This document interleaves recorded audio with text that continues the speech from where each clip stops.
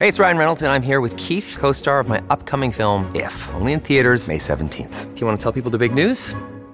All right, I'll do it. Sign up now and you'll get unlimited for $15 a month and 6 months of Paramount Plus Essential Plan on us. MintMobile.com/switch. Upfront payment of $45 equivalent to $15 per month. Unlimited over 40 gigabytes per month. Face lower speeds. Videos at 480p. Active Mint customers by 531.24 get 6 months of Paramount Plus Essential Plan. Auto renews after 6 months. Offer ends May 31st, 2024. Separate Paramount Plus registration required. Terms and conditions apply if rated PG. Another day is here, and you're ready for it. What to wear? Check. Breakfast, lunch, and dinner? Check. Planning for what's next and how to save for it? That's where Bank of America can help. For your financial to-dos, Bank of America has experts ready to help get you closer to your goals. Get started at one of our local financial centers or 24/7 in our mobile banking app. Find a location near you at bankofamerica.com/talktous. What would you like the power to do? Mobile banking requires downloading the app and is only available for select devices. Message and data rates may apply. Bank of America N.A., member FDIC. When you need mealtime inspiration, it's worth shopping Kroger, where you'll find over 30,000 mouth-watering choices that excite your inner foodie. And no matter what tasty choice you make, you'll enjoy our everyday low prices, plus extra ways to save, like digital coupons worth over $600 each week. You can also save up to $1 off per gallon at the pump with fuel points. More savings and more inspiring flavors make shopping Kroger worth it every time. Kroger, fresh for everyone. Fuel restrictions apply. Welcome to the New Books Network.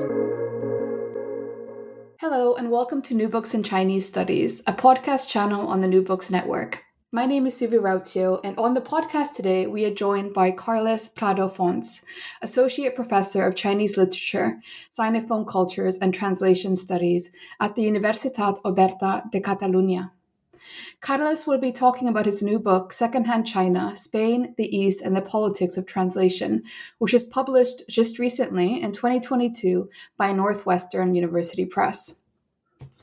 As a transcultural study of cultural production, Secondhand China offers a rich account to examine how China was imagined in Spanish literature between 1880 and 1930 by relying on English and French language sources that were translated into Spanish. Through a rich archive of diverse cultural artifacts from popular literature, journalism, and early cinema, Carles Prado Fons shows how the dependence on and obscuring of translation and cross-cultural representations created the illusion of a homogeneous West. Prado Fons argues that Orientalism became an instrument of hegemony, not only between the West and the rest, but also within the West itself, where Spanish writers used representations of China to connect themselves to Europe, hone a national voice, or forward ideas of political and cultural modernity.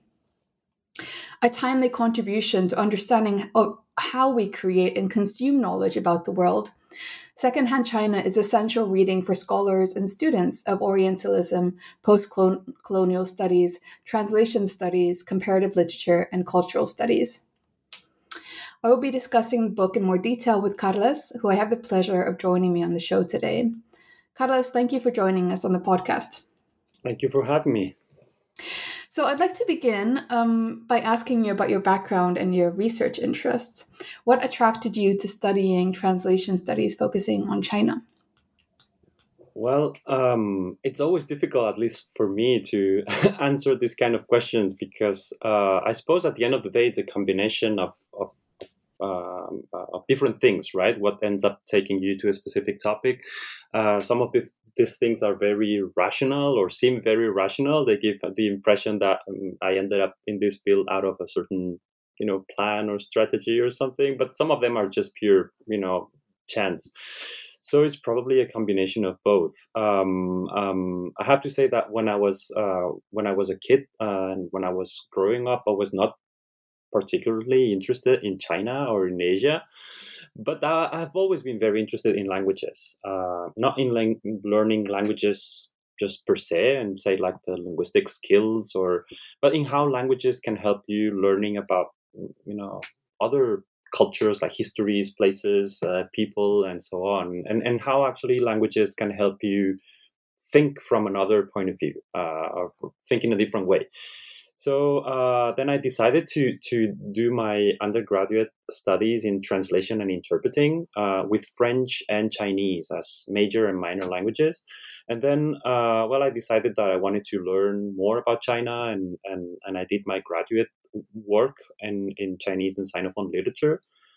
And I was very fortunate to have great teachers, great advisors, people I really admire, like Sean Golden at the Universidad Autónoma de Barcelona, Harriet Evans at the University of Westminster, Xu Meishi at UCLA, and I think that they taught me a lot of things about China and Sinophone cultures, but perhaps I think more important than that is that they taught me how those things about China or Sinophone cultures could help me understand like broader issues about about the world, or about like class, gender, or politics, or so I think that kind of like exposure to a non-essentialist idea of China is what I really valued, and so I decided to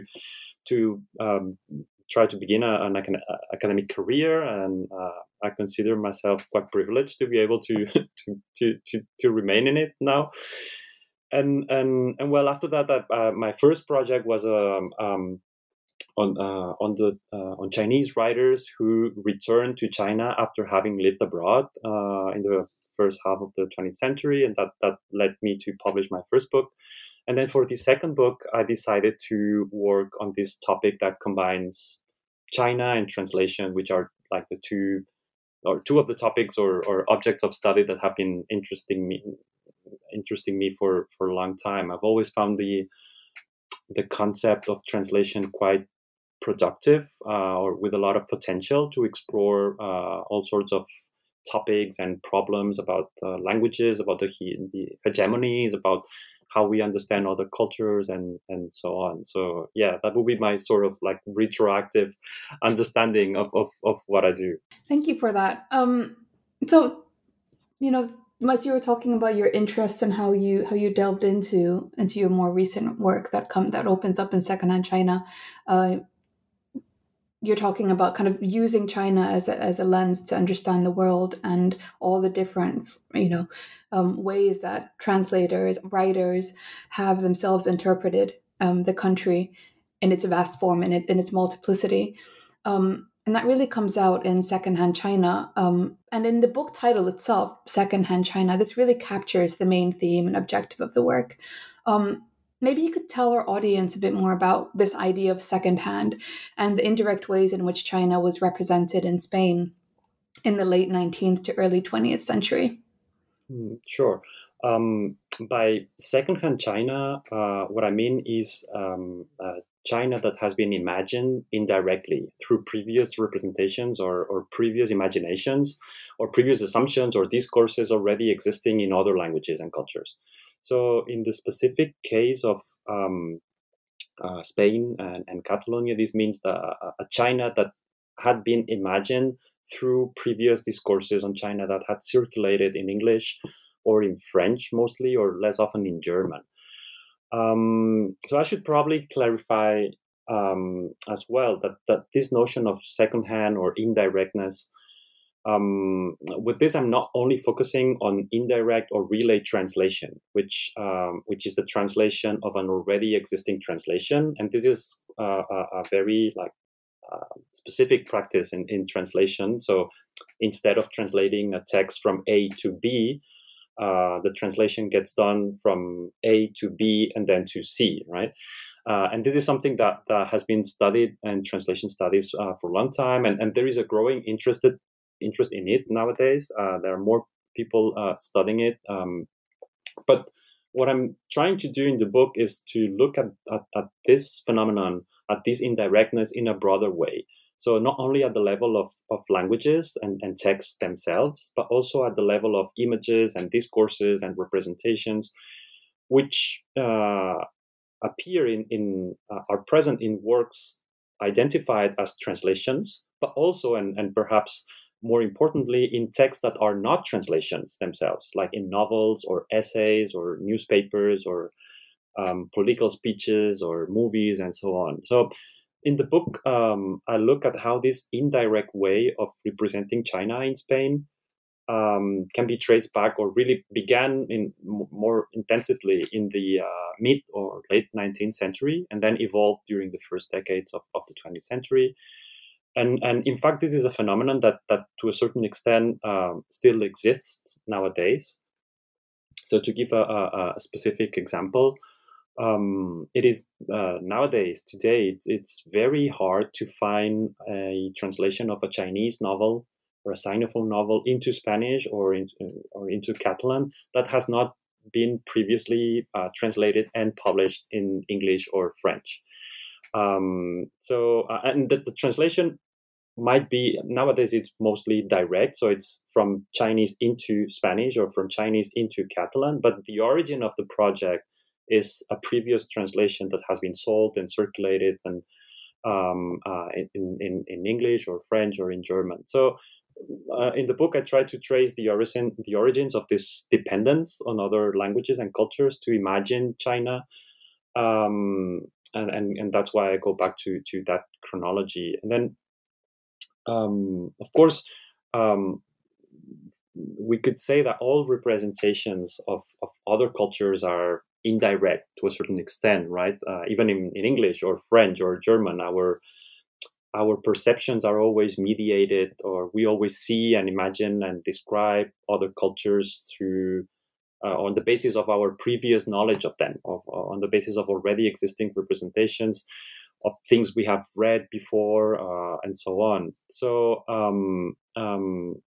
that's true, but what I think it's important in the context of translating or representing China in Spain or in Catalonia was that these indirect translations usually try to do something out of their being indirect, and that something was usually unrelated to China.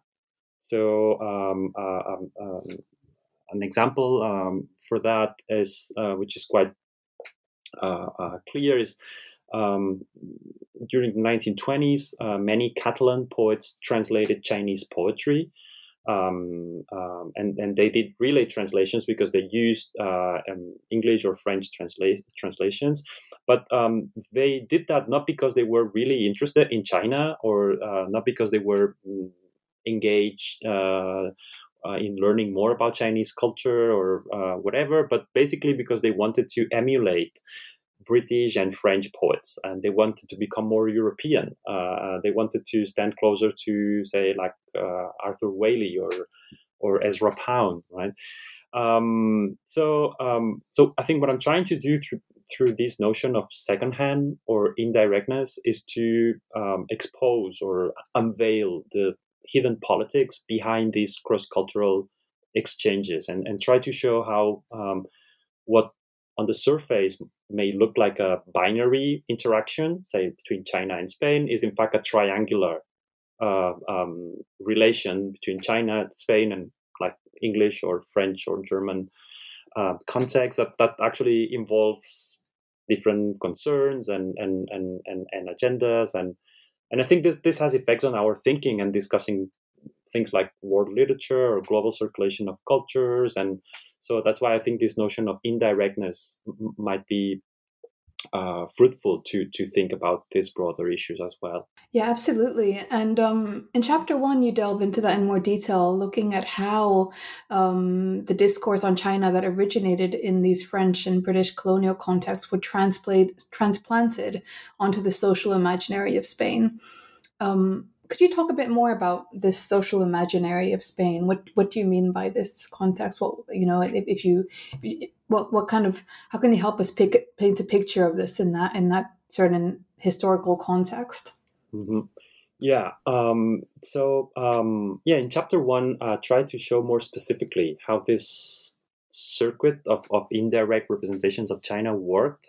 It's like mechanisms, so to say, and what were the early effects of thinking about China indirectly in this way in Spain, and how China fitted in that social imaginary.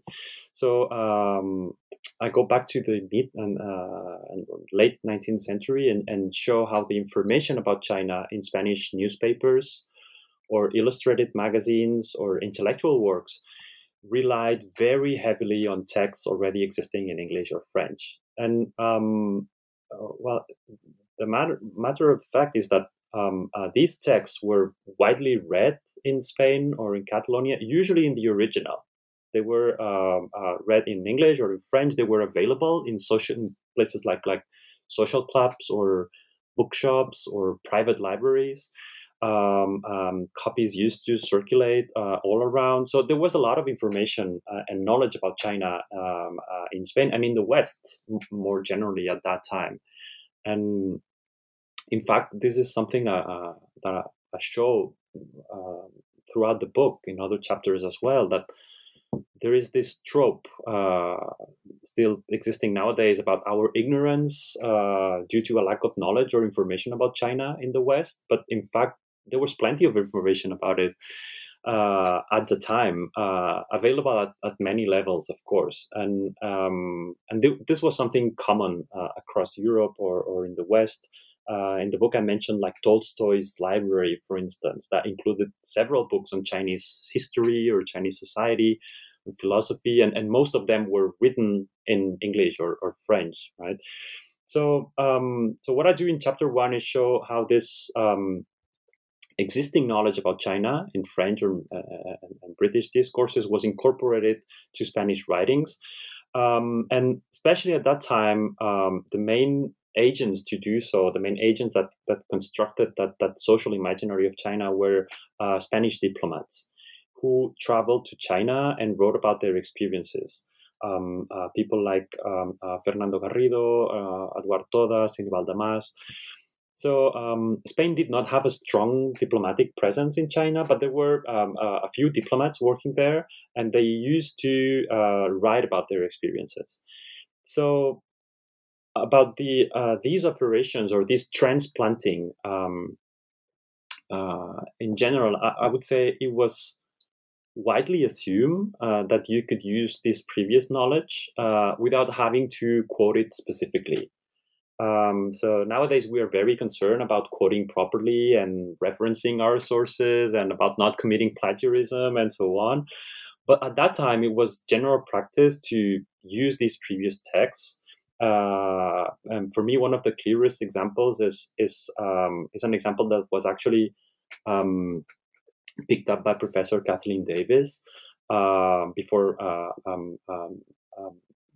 I worked on the book, so I include it in the book. And there is a text by this diplomat. His name is Adolfo de Mentaperri. He was a Spanish diplomat who traveled to China in the late 19th century, and he wrote about his travel as it was, very common at the time. Then in his text, he combines his own ideas and impressions with whole chunks of text taken word for word from a previous French account. So it's basically a copy paste with a few changes here and there. What like a lousy student or a lousy researcher would do nowadays. And of course, this is an extreme case, but references were usually integrated less, in a more nuanced way. But what I think is interesting is that this was done in a very natural way, unproblematically. Everybody knew, and it was widely accepted. No one really cared. So then, what I do in the chapter is also to explore the effects of these operations, of the effects of transplanting these discourses of China onto the social imaginary of Spain. And there are a few of them. I'll mention two or three. First, there was at the time, there was not a specific consciousness about Spain being a singular or a different nation within the West. So what I call the trialectical relation between China, Spain, and other European languages worked naturally and fluently without anyone actually paying attention at this like triangular interaction, right? So it was China and us Europeans, or China and us Westerners. So texts often, almost always, refer to Spaniards in China like Spanish texts often refer to Spaniards in China as we Europeans did this, or we Westerners did that. And this, I try to argue that this kind of textual or discursive operations contributed in consolidating the idea of Spain being part of a powerful West, even if, ironically, at the time, Spain was an empire about to collapse, or technically it collapsed in 1898 with the loss of colonies like Cuba and the Philippines. So, well, ironically, or maybe not that ironically, the use of China, contributed to reinforce the illusion of a homogeneous West within which Spain was an important part. So that could be one effect. Another effect was that these operations established a very tight reliance on English and French languages and sources and people, agents to talk about China in Spain. So this got to extreme points. I found examples of texts about China written in Spain by Spaniards, but who preferred to use English or French pseudonyms, or who decided to use foreign characters or foreign voices to describe China in the text. So in the chapter, for instance, I analyzed one of these texts. It's texts that was published in a magazine in Barcelona, I think in the year 1900, and it's a text. It's a series of letters written by a presumably like Scottish diplomat writing from China to his wife and to his family. But this was it was a fake character. It was written probably by people at the staff, in the magazine editorial staff, and but they thought it was more kind of faithful or reliable, or it was better to write about this as if it was a Scottish person describing China, right? And then another effect was that there was this dependence on translation because all these things took place. All these took place translating things from English or French or sometimes German into Spanish. But at the same time, translation was erased from the operation. So this, this fake writer, the text included, the text was written using information and images and sources from magazines and journals in English or French. So it was translated into Spanish, but nowhere it was said that it was a translation. So that illustrates the dependence on translation, but at the same time, the erasure of translation in this operation. So yeah, more or less, this is what I mean by secondhand and indirectness and some of its effects. Thank you so much. I'm just wondering, so the purpose of the secondhandness, or kind of using these other pseudonyms who are of a different nationality than the Spanish or Catalan readers, and kind of using these quotes from other authors and claiming it their own, this kind of secondhandness as you describe. The purpose behind it, if I'm not mistaken, was to show the real truth of China. Is that correct? So that's one of your themes in chapter 2, looking at how at the turn of this 20th century, there's an overlap between representations of the new and old and efforts to seek the truth about China. Again, correct me if I misunderstood, but what was this truth, and what were these representations about China that these authors or all these different sources that you're working with, that they were trying to document, and what does it reflect in terms of Spain's own geopolitical position at the time? So in chapter 2, I try to argue that around the turn of the 20th century, there are important changes in the way China was perceived in the West in general, and this had consequences in Spain in particular, and perhaps as you mentioned, the most important change is a new concern for, truth about China, or to show the real truth about China, things like that. And this is in part, or mostly, is a consequence of the emergence of new technologies and how they made China more accessible around the turn of in the late 19th century and the early 20th century. So things like the opening of the Suez Canal, which I think was opened in 1869, I guess. So the Suez Canal made it much easier and faster to travel to China. There was photography, there was the telegraph, and the influence it had on press releases and journalism in general. There were more Chinese who visited the West, and the other way around, more Westerners visiting or living in China. So in general, all this contributed to a growing awareness that China was not a reality of the past, or classical culture that existed mostly in books, and a China that had been the object of the sort of anthropological descriptions by diplomats and travelers or missionaries in previous centuries.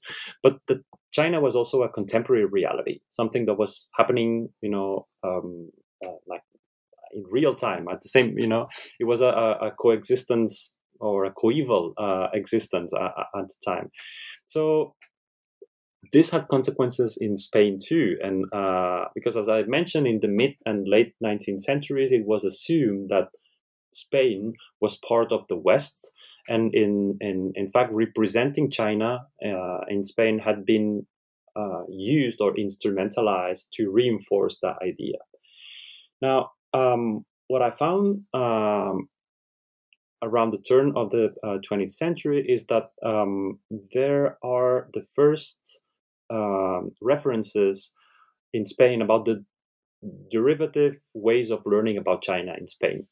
So the triangular or trialectical way that had worked in the past, it had worked unnoticed, as I said, of imagining or representing China through other languages and other discourses, all of a sudden is made visible and turns into a concern for some Spanish diplomats and intellectuals. I mentioned I analyze in the chapter the case of one diplomat, Fernando de Antón de Lolmed. He's a diplomat he lived in China, and he wrote about China, and he mentions how he says something like, in Spain, we've been learning about China through other nations' concerns, and we Spaniards, and by this he basically addresses diplomats and politicians.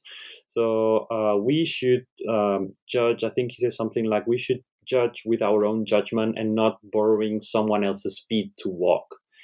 And this happens in the context of, course, a progressive awareness or self-awareness about Spain's weaker geopolitical position in Asia, having lost the Philippines and so on.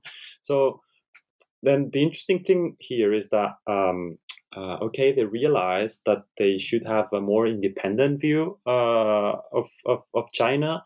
But in fact, there were no other ways of accessing China for them, since all knowledge about China was being mediated by British and French agents and sources and volumes of knowledge, so, through all these mechanisms of translation I mentioned before. So although they were more and more aware about the need of developing an independent knowledge or access to China, it was actually very difficult to do it, to have an independent view and an independent relation to China. So going back to your question, in Spain, the truth about China combined these two things. Like, on the one hand, this knowledge about what was going in China at the time, in real time, about contemporary China, which was something that was shared across the West.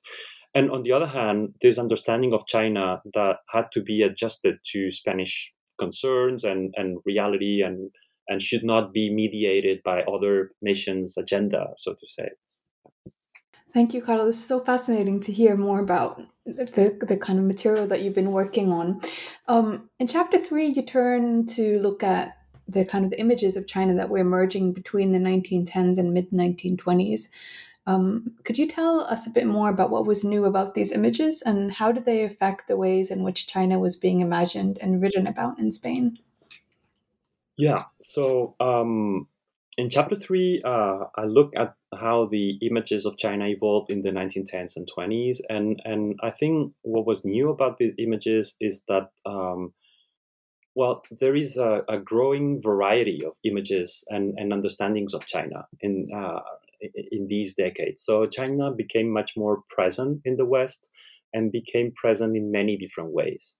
And I have to say that this was one of the most amazing things I found out while working on this project.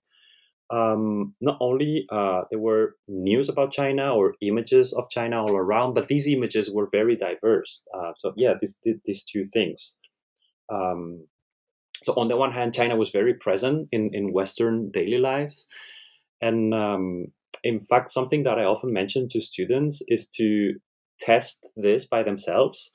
And it's very easy to do. Just go to a Spanish or Catalan newspaper archive, and many of them are now free and available online. And you can go back to like the early 20th century, like newspapers like La Vanguardia, for instance, and just type a random date, in 1923, 1927, something like that, and then just pick an issue and browse through that issue, and chances are that the international section of the newspaper, and in Spain at the time it was usually just one page, like the international page, just one page that with 4 or 5 columns.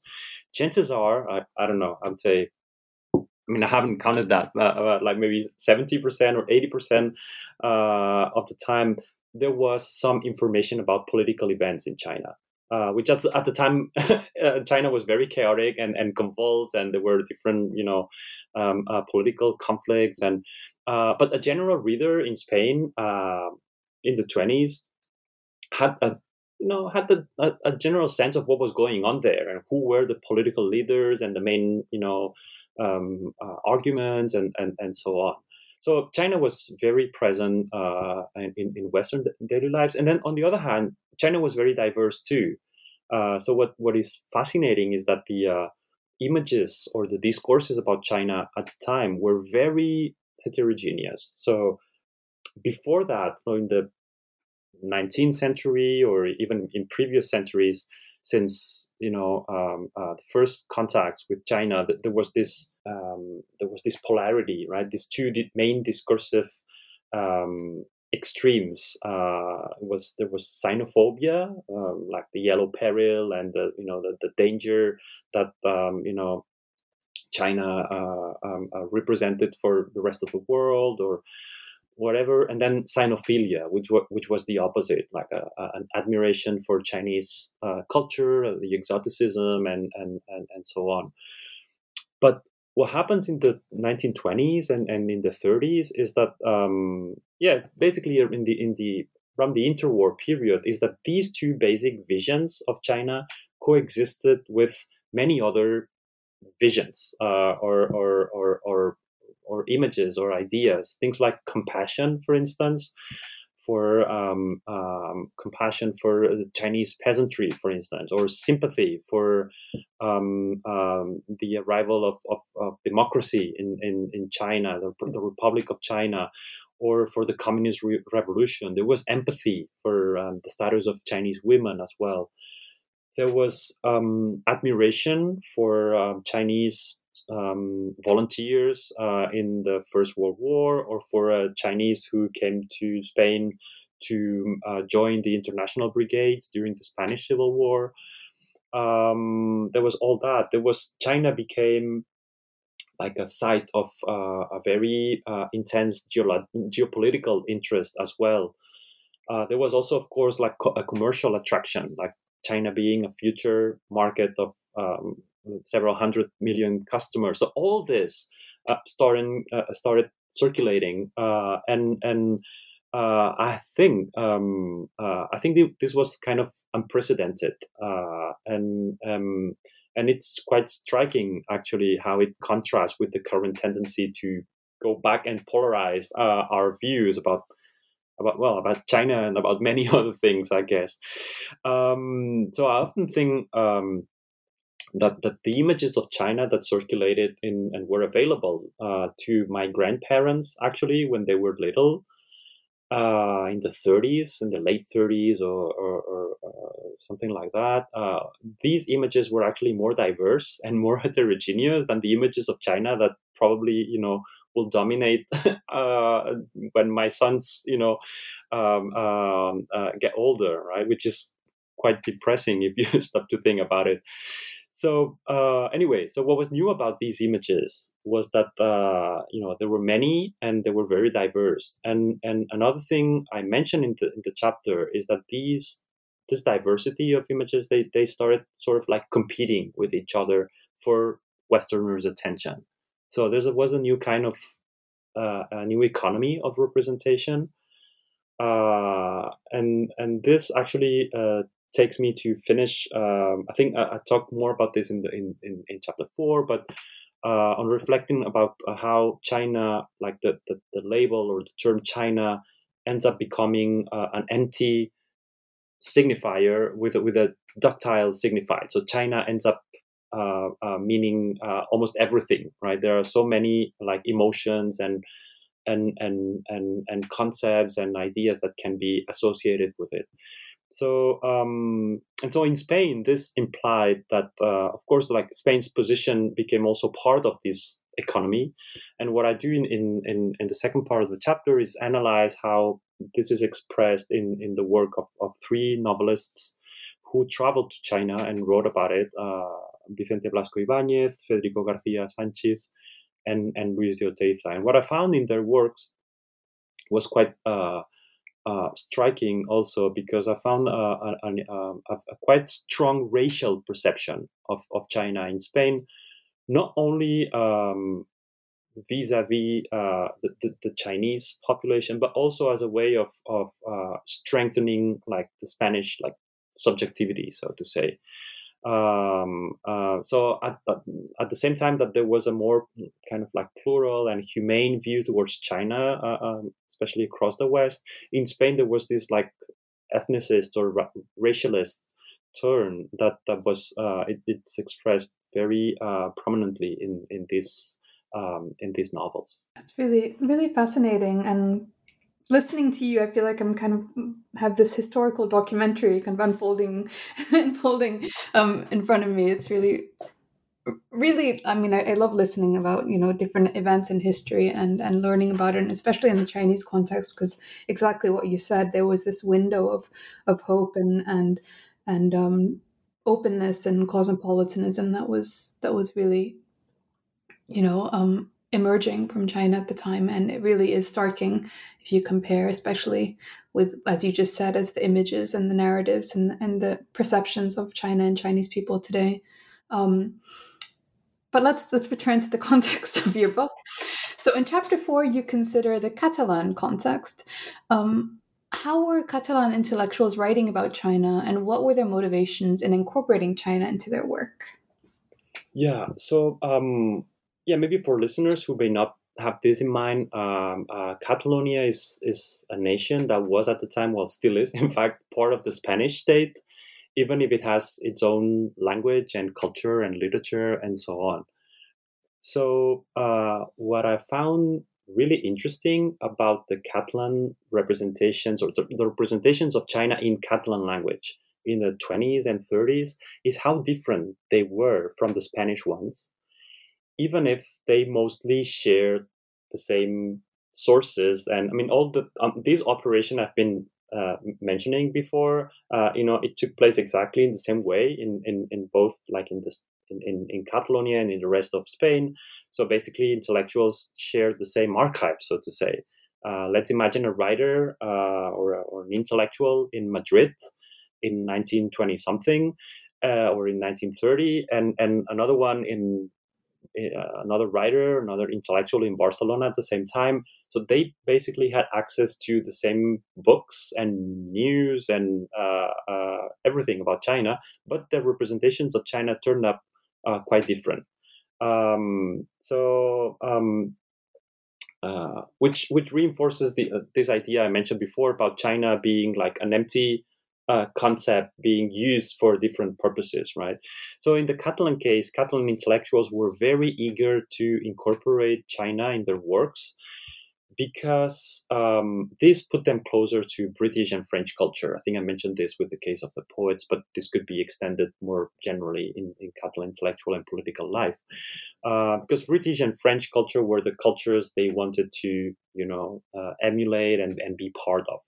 So it was also a way of distancing themselves from Spanish circles. And what's interesting about this movement is that instead of hiding or concealing the English and French mediation in their representations of China, as it had happened, a few decades earlier, in which everybody used English or French sources to write about China, but without actually referring them or quoting them. In the Catalan case, at this time, writers and intellectuals, they were very interested in showing off, actually, how they had relied on these British and French sources. There was name dropping here and there all the time, explicit quotations, even full lists of references to, for instance, like the translations into English or French that had been checked in order to prepare a special, a Catalan translation of a set of Chinese poems, for instance. So there's this showing off the mediation of these European references, and this, I think, accelerated or intensified another effect that I explore in the chapter, which is very evident in the Catalan case, which is that the reliance not only on texts in English or French, but also the reliance on British and French writers as mediators to get to know China, that was considered even better than the actual, the eventual direct access to China. So writers like André Malraux or Pearl Bach, they became very influential. They embodied China, so to say, and they were praised as even better sources than Chinese sources themselves, right? So they were, as one intellectual said, and I think I have that in the title of the chapter, they were making known China as it has not been made known by Chinese writers themselves. So, so the indirect access to China became not only the only possible access, but the preferred one. And this, I think, has a lot of. It really makes you think about our reliance on, I mean, you can replicate these movements, with the Catalan or Spanish access to all sorts of cultures around the world. Yeah, absolutely. So if we move to the conclusion, you conclude your book by focusing on the ambivalent role played by translation and cross-cultural representations. What kind of knowledge production is required to overcome some of this ambivalence? Yeah, so by ambivalent role, I mean that by the ambivalent role of translation, I mean that on the one hand, of course, translation it facilitates contacts between languages and cultures, and it's a very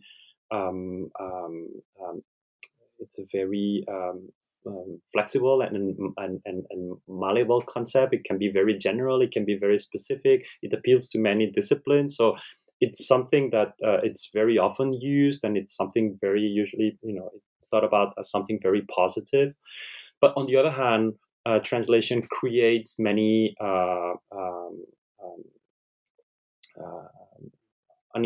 inequalities, or creates many illusions as well. The illusion of a direct contact when in fact there is an indirect contact between cultures, or the illusion of a binary East-West or China-West relation that assumes a somehow homogeneous West, which that in fact does not exist, or the illusion that translation is a neutral mediator between contexts and cultures, and so on. So I'm not sure whether this ambivalence can be overcome, since this is part of this is an inherent characteristic of translation. It's part of its very essence, right? And scholars like Naoki Sakai have showed this very well. So we cannot do much about it, and we cannot not translate. I mean, we need to translate all the time. We are translating all the time. So having said that, I think that at least these ambivalences of translation deserve to be noticed and deserve to be problematized, and we should be aware of them. And so by this I mean that there should be a more critical understanding of translation and the politics of translation and all that translation implies, especially when we in discussions about things, as I mentioned, things like world literature or global history or transnational circulation and so on, in which I think that sometimes, not always, but sometimes translation is used very lightly because it facilitates this kind of discussions, but sometimes it deserves like a more critical and deep understanding of the effects and all and the implications. So I end the book suggesting that if we want to understand, the complexities in the interactions between cultures, not only with China, but between cultures around the world, we need this critical understanding of translation that pays attention to this. And what I suggest, based on my own experience researching and writing the book, is that we should probably work with basically larger archives and more languages. And by this, I mean that we should look at the workings of translation, at how translation operates, what are the effects of translation, what translation creates in places other than the conventional ones. So the conventional ones would be, I don't know, like literary translations, so or translations in more like conventionally defined areas. And well, in my book, I can give the example of my own experience. If I had only looked at the archive of existing translations between Chinese and Spanish and during that period, and this can be either direct translations or relay translations, but I don't know, say like the Analects of Confucius Analects or the Tao Te Ching or anything similar to that, I would probably have concluded that China was barely present in Spanish society, that China was really isolated and very far from, Spain's everyday life, because there are very, very few translations like that. But when I kind of opened up, or when I enlarged the archive and also looked at how China was written about in works other than translations, like novels, essays, articles, news, well, then I reached the opposite conclusion, that China was everywhere. And the key thing here is that, of course, these other works that were projecting China all the time, in fact, relied on translation somehow. They were translations of British or French sources, but they were not conventional translations. So this is an example of what I mean by enlarging the archive and looking at other sites or at other materials. And of course, sometimes this is not easy to do alone or by oneself. And in my case, I was very lucky to develop this book project, as part of a larger collective project on the interactions between China and Spain. So there were a few colleagues and we began this project about 10 or 12 years ago. and we are a quite heterogeneous group of scholars. There are like economic historians, or business people working on business history and diplomatic history, in cultural studies, in literary studies. My part in the project has been to look at the interactions between China and Spain from the perspective of literature and translation, but we have worked on that collectively. So it's been great for many reasons, but one of them is because we have shared the archive, and this has, pushed us to have more materials available, materials that we would probably have rejected or not found if we had worked on that, on our own. So that's one of the things in terms of methodology. That's another thing that's I think it's really worth mentioning. Yeah, I mean, I think that's really what is most striking about this book and all the material that it builds on, is just that it is so many voices, it is so many different perspectives that you're able to compile. If I've understood correctly, what you're saying is this knowledge production needs to be expanded. It needs to be continuously kind of looked at from all these different disciplines and different understandings of how to perceive China, how to perceive, yes, whatever exactly. material coming from China and different historical events. Exactly. Yeah. I mean, really, I think that is definitely one of the most striking points of the book itself. So the listeners will have to get a copy of the book themselves to kind of delve into learning about the methodology and kind of all the different sources that you're building on. There's fantastic quotes and kind of in-depth analysis of the quotes themselves, and which we haven't really delved into in depth now in this podcast. But Carlos, I've taken up a lot of your time. So before we end today's episode, I wanted to ask you about your current projects. What are you working on these days? What have you been? Are you still in this research project? Are you working on new threads of history, new ways of looking at literature? What have you been doing since Secondhand China was published? Yeah, well, the book is out, and yeah, I'm very relieved. But as I just said, the book is part of this larger collective project on the interactions between China and Spain in a more general way. So that is still going on, and for the next months, perhaps maybe the next year as well, we will be working on that. So I'm now helping colleagues with their individual projects, and we're also preparing an edited book that kind of like closes the project collectively. We are also working on we have an open digital archive which is called Archivo China España. It's an open access archive. We are still like feeding that with more materials. So that still keeps me a little bit busy. And in the meantime, I've also been translating, and this is something I like to do in parallel to my academic writing. Not actually in parallel, but I try to, from time to time, I try to squeeze a translation project, between my academic writing.